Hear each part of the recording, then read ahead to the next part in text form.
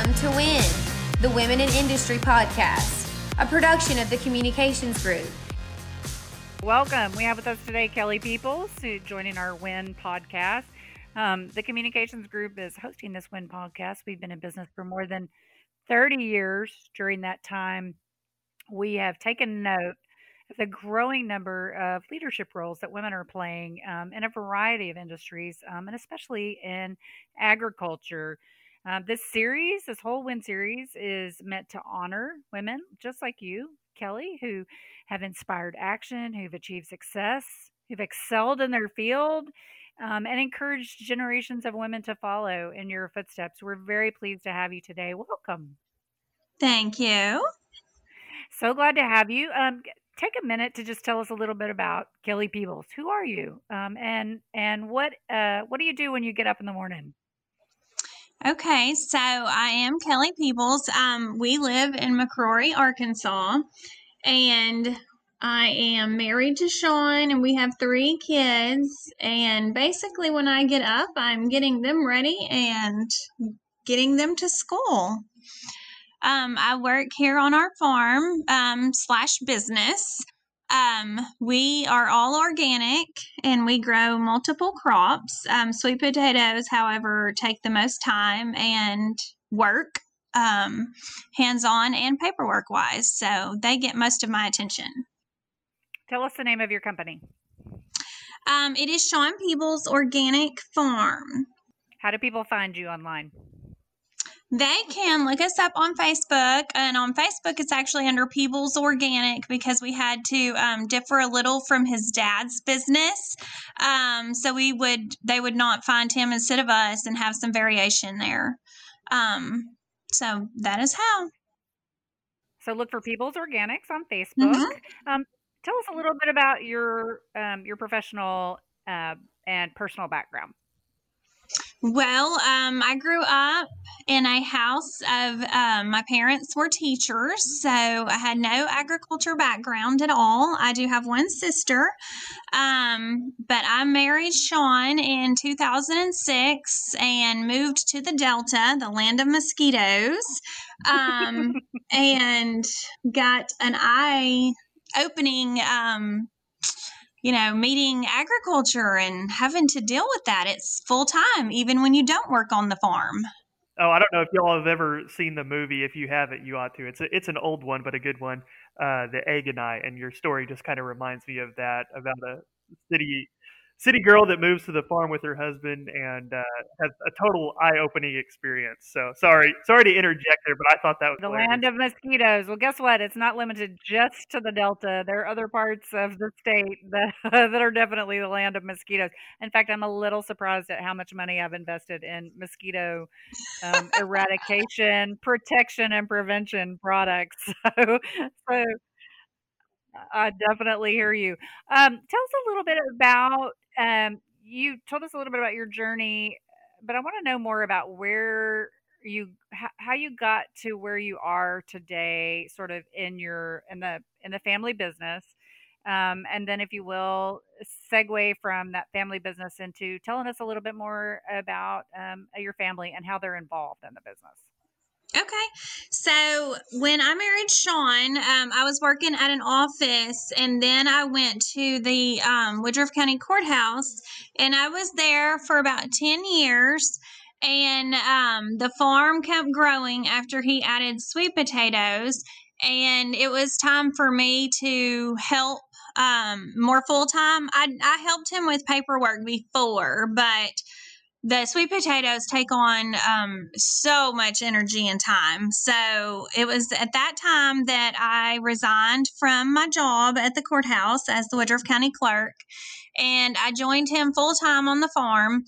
And I started out just learning the food safety. I had already worked with the organic certification because I'd helped him with that.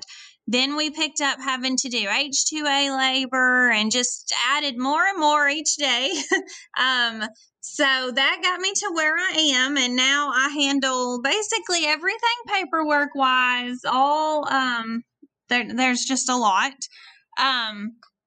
And I am still hands-on as well. So at different times of the year, I'm very busy and can be located in the field every day, all day. So, How does your family get involved in that? okay, well, the kids actually go and with me at different times throughout the year for the planting.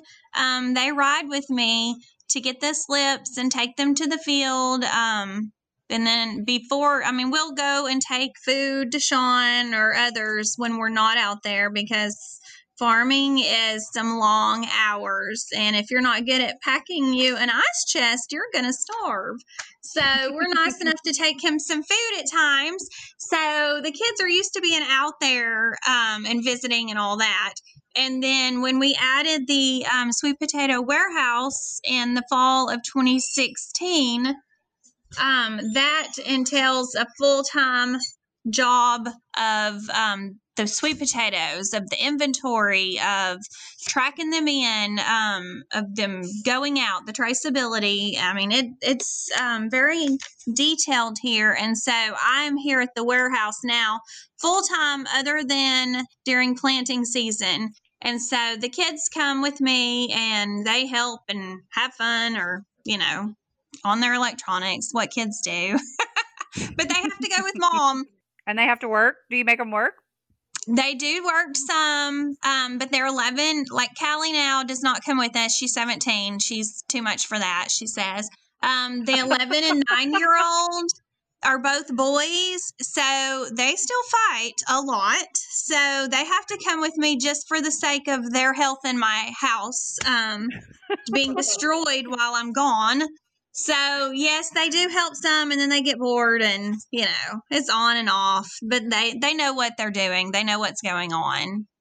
That's wonderful. You said a term earlier that I'm unfamiliar with. You talked about the slips in the field. Yes. Okay. So sweet potatoes, you do not plant with seed like most crops. We have slips, which are basically little baby plants. I don't know how to explain it to where people that don't know, but they're little plants that are cuttings off of sweet potatoes that are grown in the field, and you cut them off, and they're about 10 inches long, and they're shoved into this crate, and the crates go, and then the guys will put them in planters, and that's what goes into the ground to plant for sweet potatoes, and not the seeds. So the slips have to be picked up every day from the slip farm and hauled to the field where the sweet potatoes are being planted. Very labor intensive, sounds like. Yes, very. Yeah. Sweet potatoes are hands-on from the moment they start till they go out the door, basically. Yeah, I'm interested in your reasons for going organic, as opposed to conventional. Was that a marketing decision, or is that just kind of your preference? Well, that was Sean. He decided to switch over about 10 years ago. He has farmed his whole life. He grew up, his grandfather farmed and his dad farmed, and his dad still does.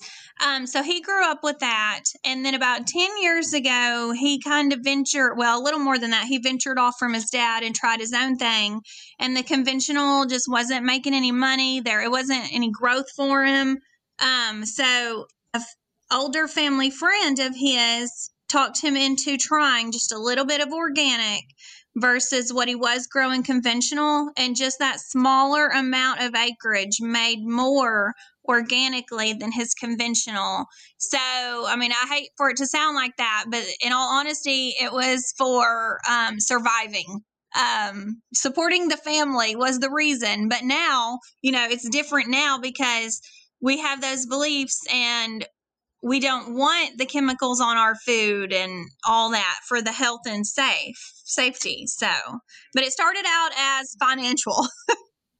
Sure. I mean, that's a decision I think a lot of family farms are having to be faced with these days, and they're all kind of, I think it's important to be flexible, when it comes, especially to farming, because you never know what one year is going to bring opposed to the next, So that is so true. Yes.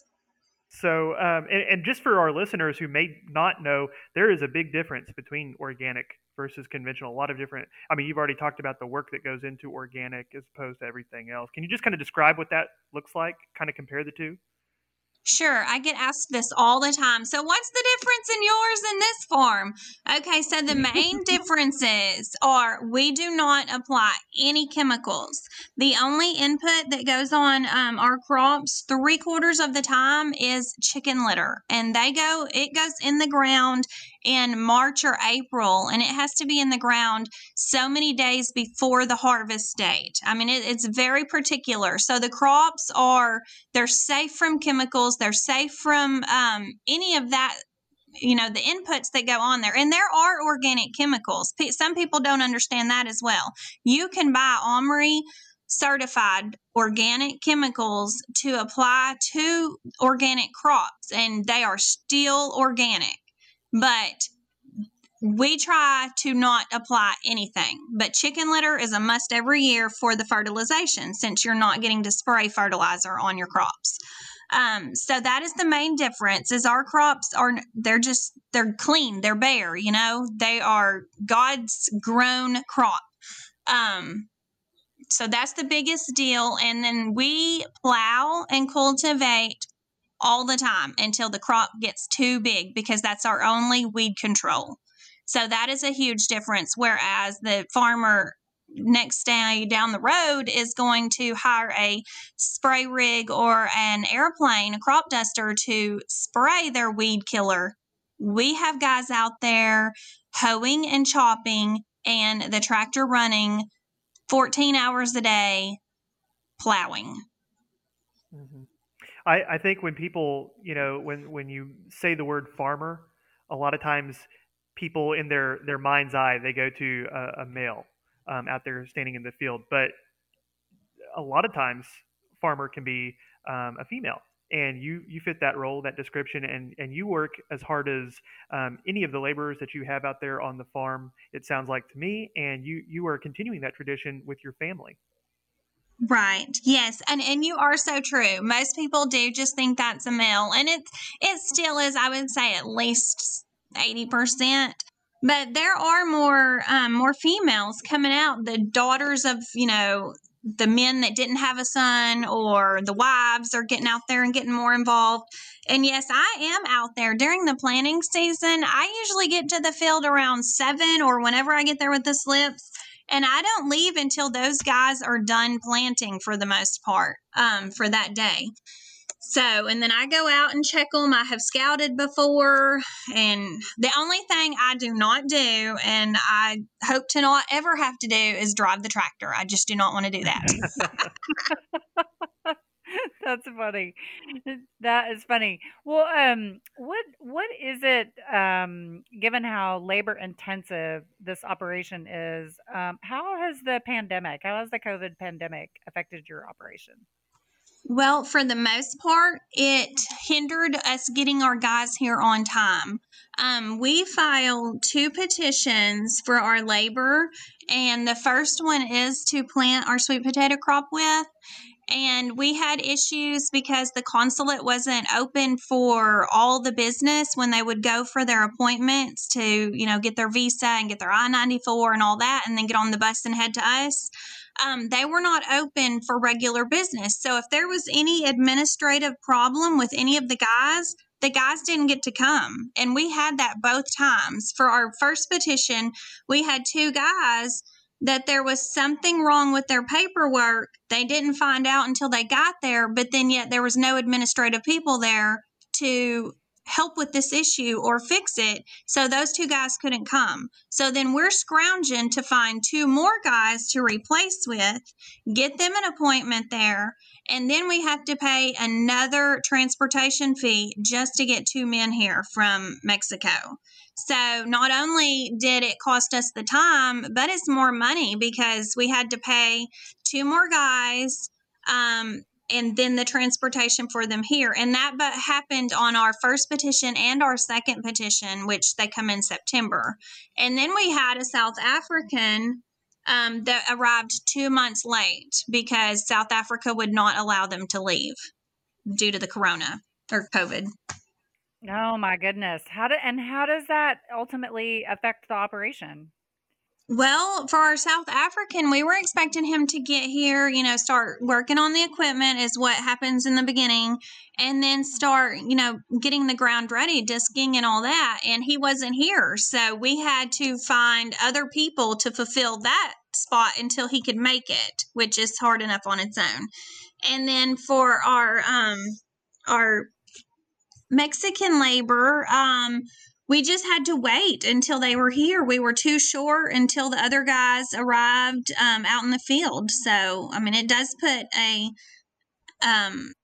damper on it, but you just keep going. You can't stop with farming. So you are not only are you the operations person, but you're also the human resources manager for the operation. It sounds like. Yes, I tell people I'm a one woman show for the office that wears multiple hats. So if you have a problem, most likely just come to me.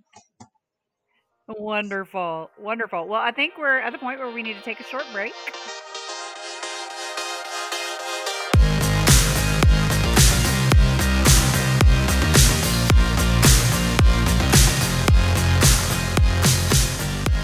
Okay, we've talked a little bit about you, your typical day, your family. Our next section is really more fun. It's our rapid fire section. We don't give you these questions in advance because we want to have fun, see your personality come out here. Are you ready? Are you ready for those? Yes. Okay. And these are really not very hard. They're just for fun. Okay. What's your favorite board game? Monopoly. Excellent. What's your favorite sport? Baseball. And your perfect vacation? The beach. Do you have a specific beach or any and all? Any, I don't care. That's wonderful. Favorite beverage? Water, actually. Oh, good for you. Something you absolutely will not eat. Oh, goodness. Tomatoes. Yeah, What? I'm with you there. Yeah. Oh Yeah. my gosh. I'm sorry. Okay. What was your least favorite subject in school? Science.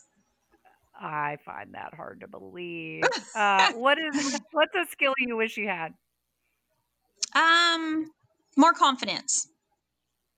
I'm not believing that one either. Not buying that. Favorite holiday? Christmas.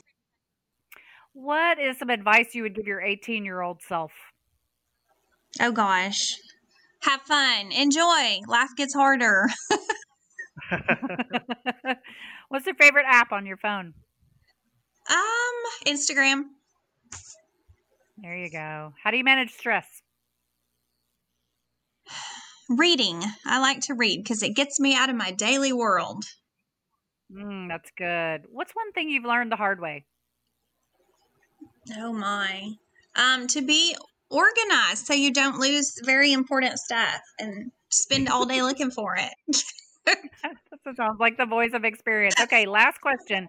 What makes a perfect organic sweet potato? Okay, a healthy slip, getting it planted in time, not too much rain, weeding, and then having good weather for harvest. Excellent. A little bit of love. Yes, a lot of love and time. That was wonderful. Okay, you did great on rapid fire. We're going to move now into the section where we're going to talk a little bit about the industry and about what you do in particular. Okay. And Carson is really our agriculture expert. I don't know whether you know this about him. He has a degree in agriculture communication. And I'm going to let him lead a part of this conversation because he is our expert in this area. But I do want to know about some of the trends in your industry right now. What are some of the things that are going on in the industry that you see as trends? Well, the sweet potatoes this year, they have gotten stronger. And I think they will continue to get stronger because they're a healthy, hearty food. And our organics has grown since we have started for sure. The organic sweet potatoes, we have gotten, our sales have increased every year. And the same for other organic. I mean, we grow other organic crops as well. We're not just sweet potatoes. We have soybeans, we've grown corn, we've grown pumpkins, green beans, squash. We do edamame, and we did black-eyed peas this year. And it just seems that there's more and more people wanting organic to be healthier. So, Mhm. Kelly, how do you market your vegetables and stuff? I mean, are you doing the farmers market thing on some of these things, or how are you doing that? no, sir. I have done the farmers market once or twice. But no, most of our crops, well, okay, say our edamame is grown for a company.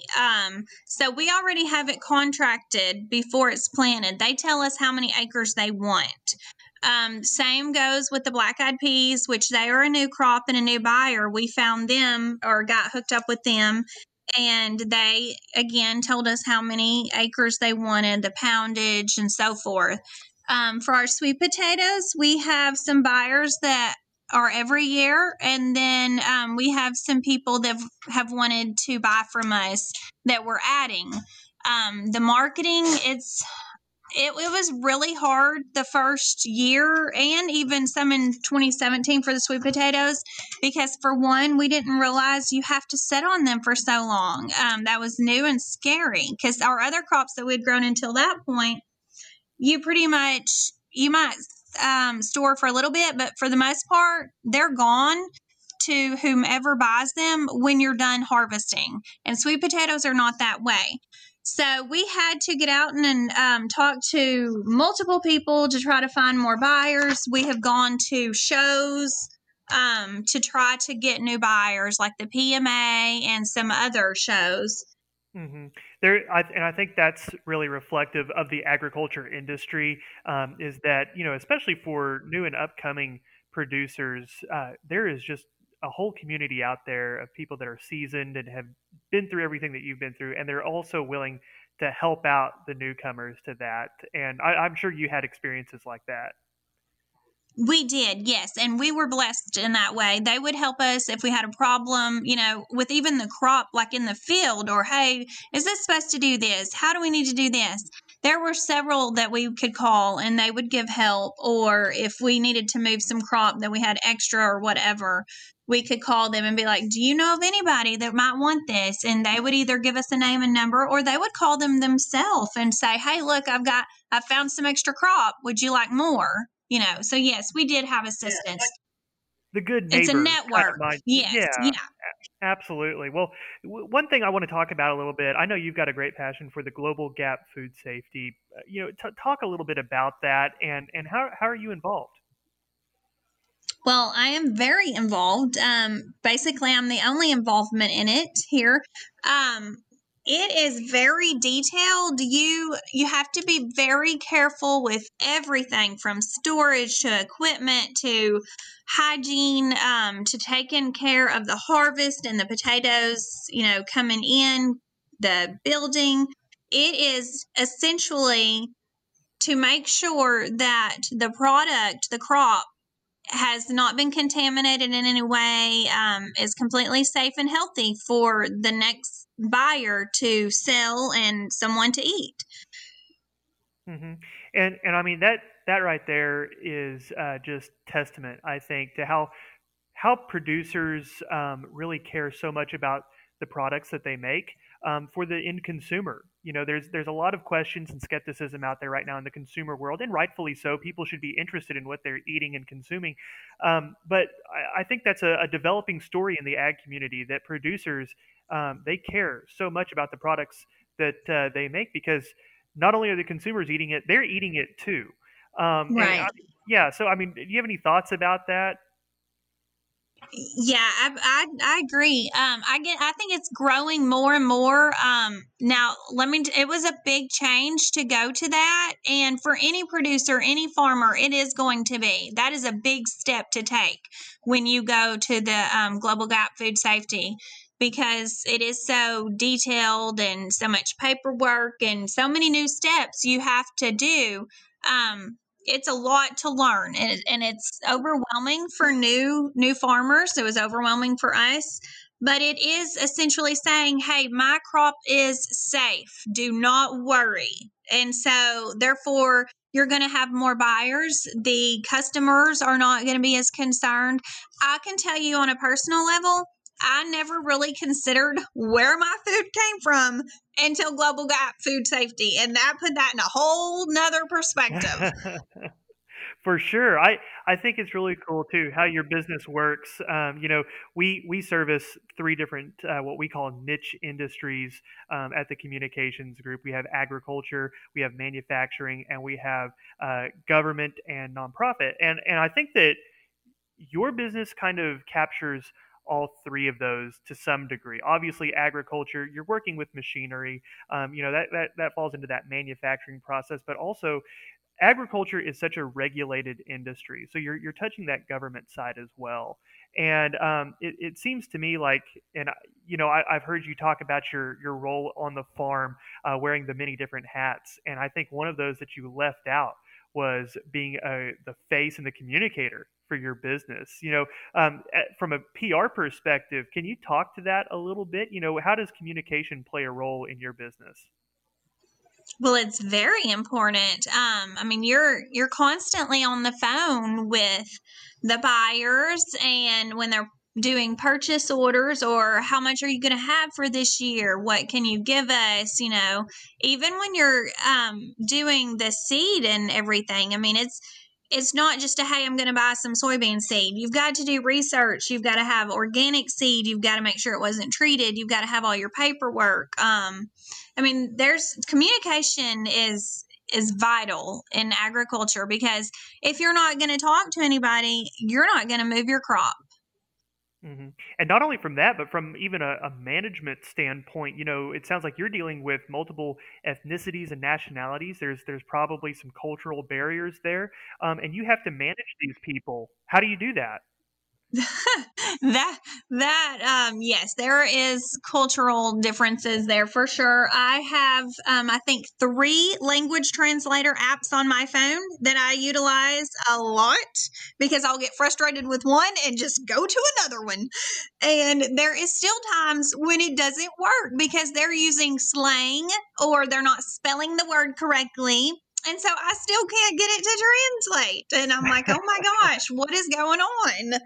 So, yeah, the language barrier obviously is stressful. I have told myself for 3 years I am going to learn Spanish. I know a little bit, but not enough. And I have not learned it yet. And I need to do that very seriously. But yes, I do communicate with them.